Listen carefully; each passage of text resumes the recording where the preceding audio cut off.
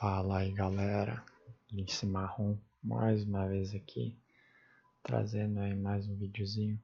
Vamos falar agora um pouquinho sobre o Pix, que é um sistema brasileiro aí criado há pouco tempo pelo Banco Central para realizar transações de dinheiro de forma rápida, né? Ele possui algumas similaridades com as criptomoedas, como rápido envio e recebimento através de endereços específicos. No entanto, a gente sabe que tem bastante diferença se for comparar ambos, né? Começando pela mais óbvia, que é a falta de anonimato, né? Tu pode optar pela criação de endereços usando algumas informações pessoais, como número de telefone, CPF, e-mail, e pode criar também uma chave aleatória, né? Que teoricamente seria a forma mais anônima e segura, mas a gente sabe que não é bem assim, né? Porque o Banco Central muito provavelmente sabe de onde veio esse endereço e vai conseguir ter todas as informações pessoais daquele endereço específico de quem enviou e também de quem recebeu, né? Por mais que digam que eles não conseguem ver ou não, mas vamos combinar que é difícil confiar em um dos braços do governo, né? Eu fico pensando, seria esse um possível preparativo para vermos a criação de uma possível moeda digital centralizada por um governo? Ou algum tipo de sistema semelhante ao das criptos? Porque se isso acontecer, seria uma forma bem mais eficaz de dos governos arrancarem dinheiro das pessoas, né? Já que eles tendo acesso ao sistema, às contas de todas as pessoas virtualmente, seria muito mais fácil do teu dinheiro, sei lá, de repente sumir do nada e eles alegarem qualquer coisa, como, sei lá, algum tipo de imposto novo ou algo do tipo.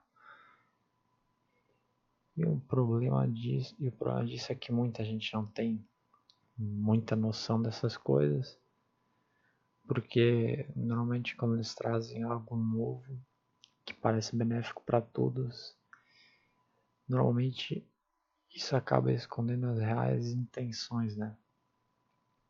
O Pix ele traz, por exemplo, um benefício enorme que é a praticidade e a rapidez para negociar a nossa moeda de forma rápida.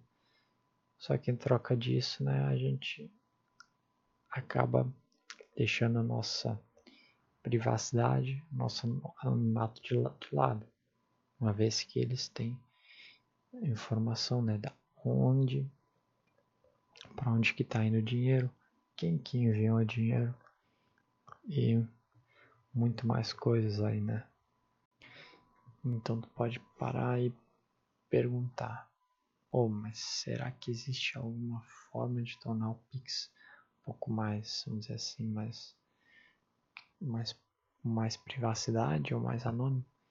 Isso é difícil de dizer, né? Já que a gente não tem transparência nenhuma sobre as transações feitas utilizando esse método, o Banco Central não está nem aí, não passa nenhuma informação. Isso compromete a sua confiança, né? Porque uma das principais coisas que traz confiança no Bitcoin é justamente essa transparência.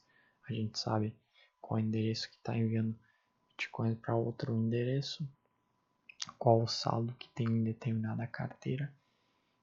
Então nós temos uma transparência enorme que traz muita confiança. Agora, se fosse para dar um conselho, usando Pix, seria tipo usar uma chave aleatória para cada negociação que tu fizer, né? Já que isso poderia dificultar a ação do Banco Central em conseguir te identificar, né? Lembrando que isso aqui não é informação 100% correta e concreta, apenas uma hipótese minha, já que a chave aleatória ela tem uma quantidade enorme de caracteres e tu trocando isso em cada transação, cada negociação, isso faria com que Banco Central tivesse mais dificuldade em identificar todas as transações que tu fizer, né? Fora isso, não tem muito mais o que fazer, né? Já que, sim, o melhor seria mesmo tentar alguns métodos mais tradicionais, mais antigos de negociação, como uma transferência bancária assim mais tradicional, via TED. Essa seria uma hipótese. Poderia fazer negociação física também, dinheiro físico. O problema é que, né, isso está cada vez se encaminhando para o seu fim, né?